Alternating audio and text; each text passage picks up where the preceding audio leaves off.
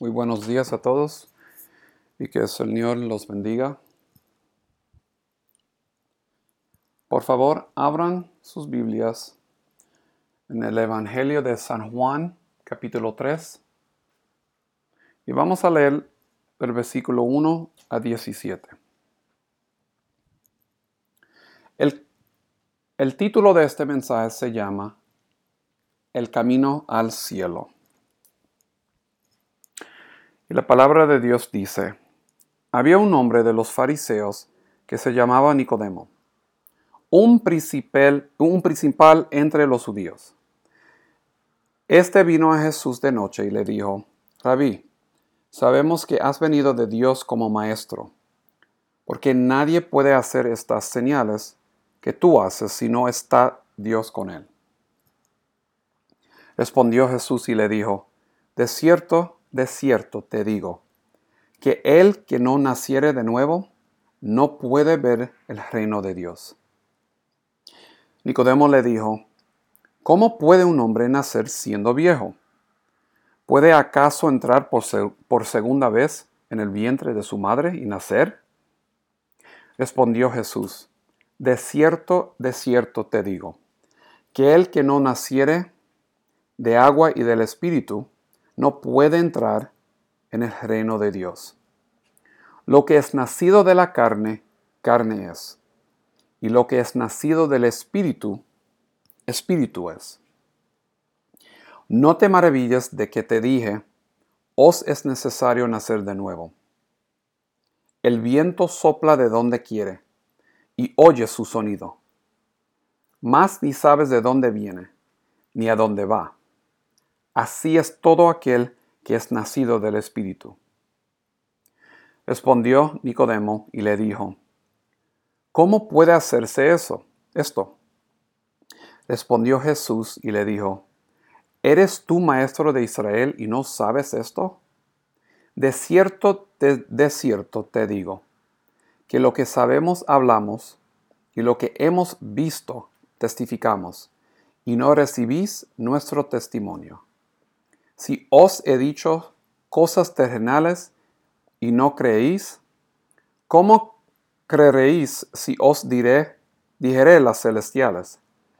Nadie subió al cielo, sino el que descendió del cielo, el Hijo del Hombre que está en el cielo. Y como Moisés levantó la serpiente en el desierto, así es necesario que el Hijo del Hombre sea levantado, para que todo aquel que en él cree no se pierda, mas tenga vida eterna. Porque de tal manera amó Dios al mundo, que ha dado a su Hijo unigénito, para que todo aquel que en él cree no se pierda, mas tenga vida eterna. Porque no envió Dios a su Hijo al mundo para condenar al mundo, sino para que el mundo sea salvo por él. La ley de las matemáticas es un ejemplo de algo que se mantiene constante, independientemente del tiempo o la ubicación. Mucha gente acepta esta certeza sin cuestionar. Sin embargo, cuando surge el tema de un absoluto espiritual, muchas personas lo cuestionan o lo rechazan rotundamente. Desafortunadamente, uno de los absolutos espirituales que la gente rechaza es cuando Jesús dijo que Él es el único camino al cielo. La mayoría de las veces, cuando escuchamos hablar de Dios, pensamos que solo habló a grandes multitudes. Pero si leemos el Nuevo Testamento, descubriremos que algunas de las cosas más importantes que dijo Jesús se las dijo a una sola persona. ¿Por qué no habría dicho este importante mensaje a toda una multitud? En su infinita sabiduría, conocimiento y comprensión, Jesús sabía que su mensaje se difundiría por todas partes como resultado de encuentros personales. La conversación que Jesús tiene con Nicodemo en Juan capítulo 3 es probablemente lo más importante que Jesús dijo, y todos debemos escuchar y comprender lo dicho por él. No solo debemos escuchar, sino que debemos entender de verdad, porque la verdad es que lo que Jesús le dijo a Nicodemo fue su explicación de cómo todos podemos llegar al cielo. ¿Cómo llega una persona al cielo? ¿Y cuál es la manera?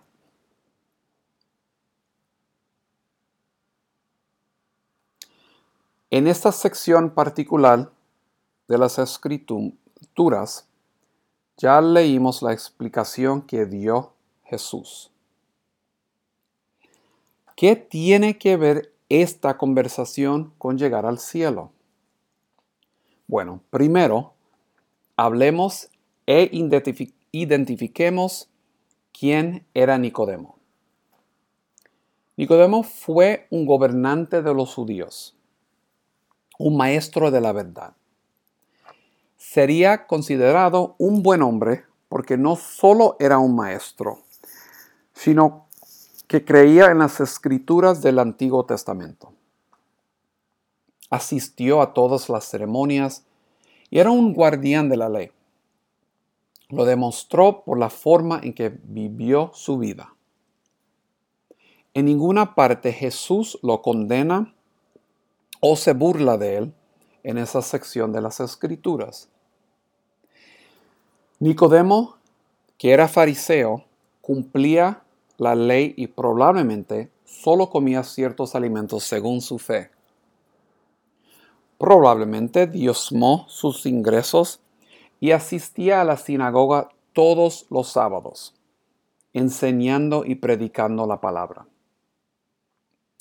Era un hombre que probablemente era honesto y de buen corazón y ayudaba a los demás. Vemos que a pesar de que este hombre vivía una vida supuestamente justa, Jesús lo amonestó y le dijo: a menos que uno nazca de nuevo, no puede ver el reino de Dios. A menos que un hombre nazca de agua y del Espíritu, no puede entrar en el reino de Dios. Entonces, ¿qué significa esto? Muchas veces, como seres humanos, tratamos de racionalizar nuestro comportamiento diciendo: bueno, soy una buena persona y voy al cielo porque hago las cosas bien todo el tiempo y evito hacer las cosas incorrectas. Sin duda, Dios es un Dios de amor y me llevará al cielo después de que muera. Así, no estoy preocupado por esto. Bueno, si creemos esto, estamos tristemente equivocados. Vayamos ahora mismo al libro de Filipenses, capítulo 3, versículos 4 a 7. Y aquí Pablo dice: aunque yo tengo también de qué confiar en la carne. Si alguno piensa que tiene de qué confiar en la carne, yo más. Circuncidado al 8º día, del linaje de Israel, de la tribu de Benjamín, hebreo de hebreos. En cuanto a la ley, fariseo. En cuanto a celo, perseguidor de la iglesia. En cuanto a la justicia que es en la ley, irreprensible. Pero cuántas cosas eran para mi ganancia, las he estimado como pérdida por amor de Cristo. Pablo dice esto acerca de su propia vida. Pablo llegó a la conclusión de que nada de esto funcionaría. Él no sería aceptable a los ojos de Dios debido a su conducta o cualquier otra cosa que hiciera. Y a pesar de que estaba comprometido a ser fariseo y seguir la ley meticulosamente, no funcionaría. Y descubrió el camino difícil, pero verdadero, cuando Dios lo cegó en el camino a Damasco. Y vemos esto en Hechos capítulo 9. Dios lo cegó, le habló al punto de transformar su vida y lo convirtió probablemente en el misionero más grande que jamás haya existido. ¿Qué pasa entonces con el nuevo nacimiento? ¿Y qué significa nacer de nuevo? ¿Por qué dices Jesús en el versículo 7 de Juan capítulo 3? No te maravilles de que te dije, os es necesario nacer de nuevo. Jesús prosigue con una explicación de por qué uno debe nacer de nuevo. El término nacido de nuevo se puede traducir como nacido de arriba. La palabra griega es genao y la palabra significa procrear, regenerar, parir, nacer o engendrar.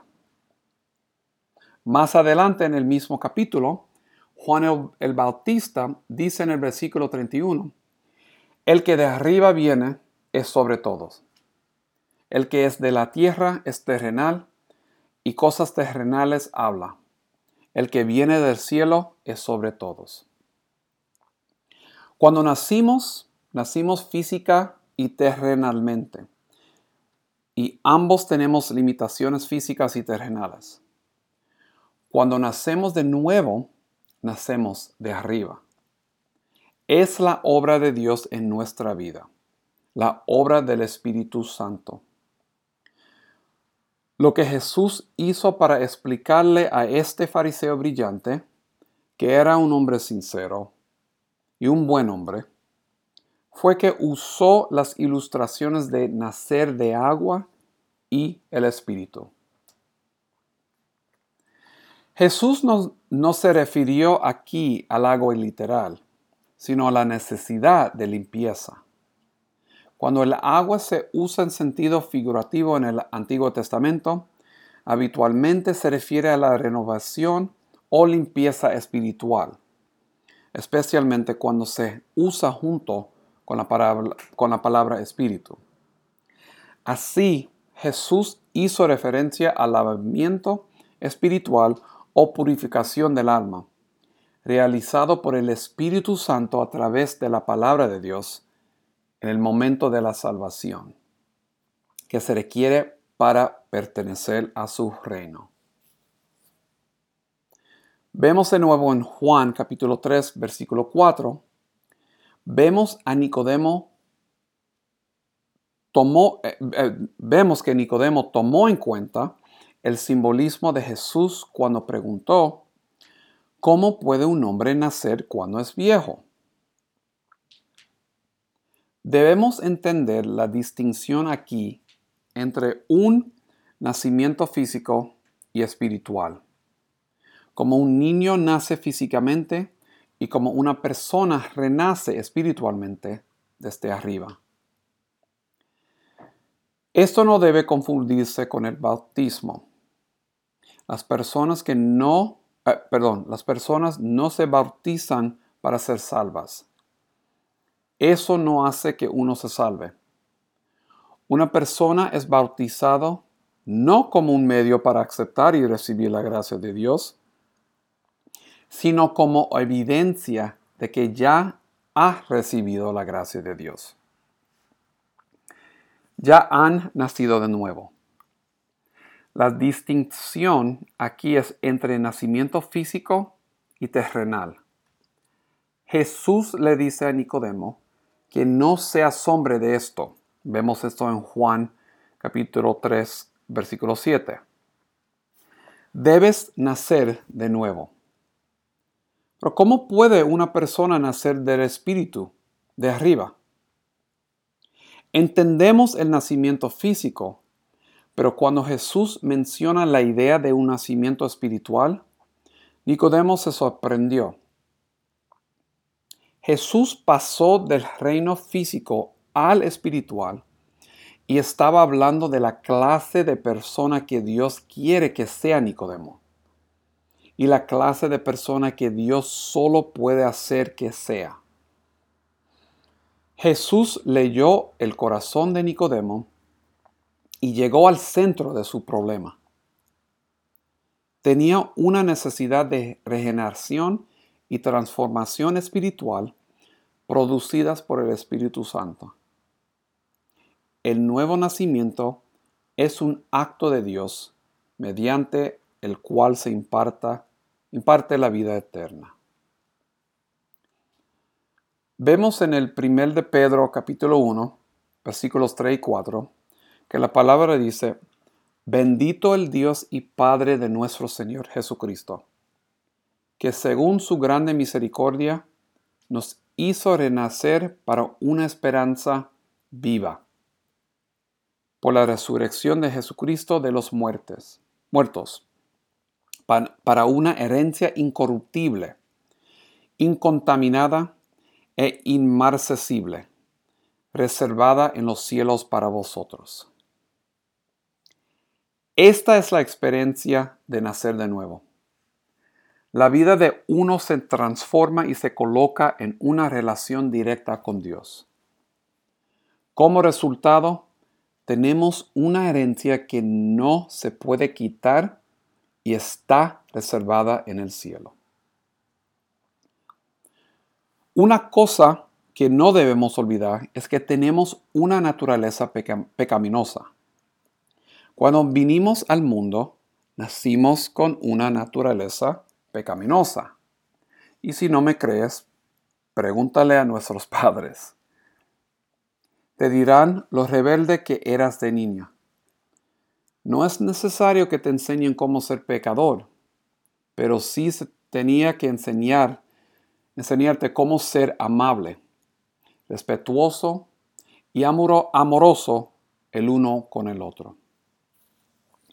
Cuando Adán, quien representó a toda la raza humana, pecó en el jardín, cada persona a partir de entonces nació con una naturaleza pecaminosa. Vemos en el libro de Romanos, capítulo 5 y versículo 12, que dice: Por tanto, como el pecado entró en el mundo por un hombre, y por el pecado la muerte, así la muerte pasó a todos los hombres, por cuanto todos pecaron. Es por eso que un niño actúa de la manera en que actúa. Y es por eso que la gente todavía actúa de la manera en que actúa, hasta que Dios transforma su vida. Tú y yo podemos arreglar el exterior. Podemos vestir la fachada, hacer algunas buenas obras y podemos donar. Pero todas estas cosas no transforman tu interior. Tu naturaleza pecaminosa es lo que nos hace perder. Lo que te hace perder no son tus acciones, aunque esto no ayuda. Lo que te hace perder es esa naturaleza pecaminosa dentro de ti. Es estar lejos de Dios. Esa naturaleza rebelde debe enfrentarse tarde o temprano, pero debe enfrentarse. El único ser que puede lidiar con tu naturaleza es Dios mismo. Entonces, cuando Jesús le dice a Nicodemo que debes nacer de nuevo, en realidad le dice que debía tener una transformación. No es lo que haces, sino lo que Dios a través de su Espíritu hará a través de ti.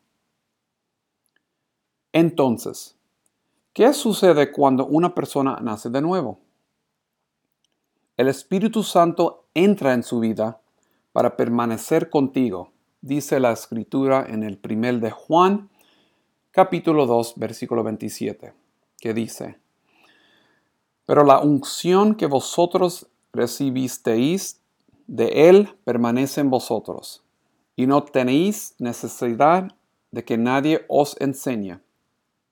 Así como la unción misma os enseña todas las cosas, y es verdadera y no es mentira. Según ella os ha enseñado, permaneced en Él. También vemos en Romanos capítulo 8, Pablo nos lo aclara.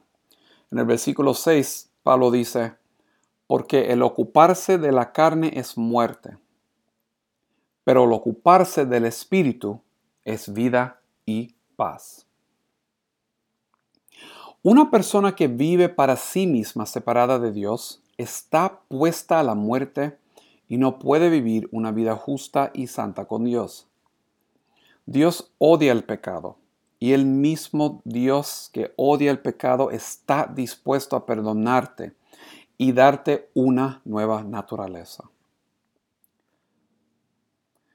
Como creyentes tenemos el deseo de obedecer a Dios, y si no lo obedeces, te molesta porque el Espíritu Santo te da convicción. Quieres hacer lo correcto, quieres leer la palabra y orar a Dios. Pero si sale de la comunión con Dios, el Espíritu de Dios te hace miserable o incómodo. Algunas personas podrían decir que antes de convertirse en creyentes se llevaban mejor con su conciencia que ahora. La razón por la que dicen esto es porque probablemente hicieron cosas pecaminosas para lidiar con eso. Una vez que el Espíritu de Dios entra en tu vida y te libera de tu voluntad, Él traerá a la superficie todo que no le agrada a Dios, para recordarte que estás actuando como alguien que ya no eres. Así es como Él nos guía y nos conduce. Una buena ilustración del cambio que se produce en nosotros cuando nacemos de nuevo es probablemente la ilustración de una oruga. Una arruga es pequeña, no es muy bonita, y todo es una carga para la oruga. Una pequeña gota de agua o quizás una piedra se interpone en el camino de una oruga. Para una oruga debe sentirse como una eternidad moverse de un lugar a otro.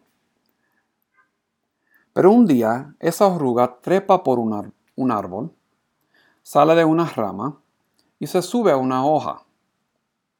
Y muy lentamente teje un capullo a su alrededor.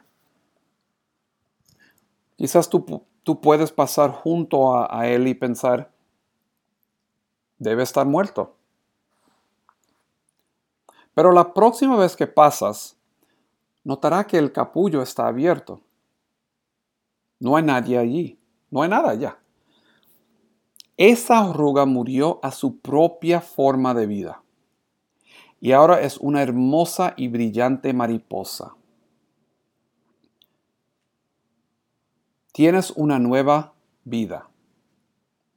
Ya no tiene que gatear, sino volar de aquí y para allá. De igual manera, no importa cuánto tiempo hayas estado en pecado, todo esto puede revertirse. Si en el fondo no tienes esa paz con Dios, falta algo. Ese lugar que Dios creó para ti y para Él, dentro de ti está vacío. Eres esclavo del pecado. Y mi pregunta es, ¿quieres ser libre? Si quieres ser libres, en el momento en que aceptas al Señor Jesucristo en tu corazón como Señor y Salvador, vas a ver y vas a experimentar un nuevo nacimiento. Vas a pasar de vivir como una oruga a vivir como una mariposa. Ese cambio no es instantáneo. Recuerda que la oruga murió y pasó un tiempo de transformación antes de que se convirtiera en mariposa. Durante este periodo, la oruga murió a su propia vida y se transformó en una nueva vida, una nueva criatura. Jesús le dijo a un hombre que era bueno, que hizo buenas obras y que vivió una buena vida, que para ver el reino de Dios uno debe renacer. ¿Por qué es necesario nacer de nuevo? ¿Y por qué es necesario ser transformado? ¿Recuerdas qué dice en Romanos capítulo 8, versículo 6?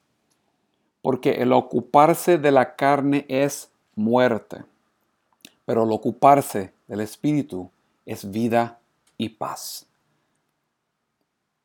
Una persona que tiene su mente puesta en la carne es muerte. Una persona que vive para sí misma no tiene la capacidad de vivir una vida santa. Si no tienes a Jesús viviendo dentro de ti a través del Espíritu Santo, estás perdido. Nacer de nuevo significa que tienes una nueva naturaleza. No significa que no pecarás. Recuerde que somos santos salvados por la gracia de Dios. Porque por gracia sois salvos por medio de la fe. Y esto no de vosotros, pues es don de Dios, no por obras, para que nadie se gloríe. En conclusión, ¿cómo se puede llegar al cielo?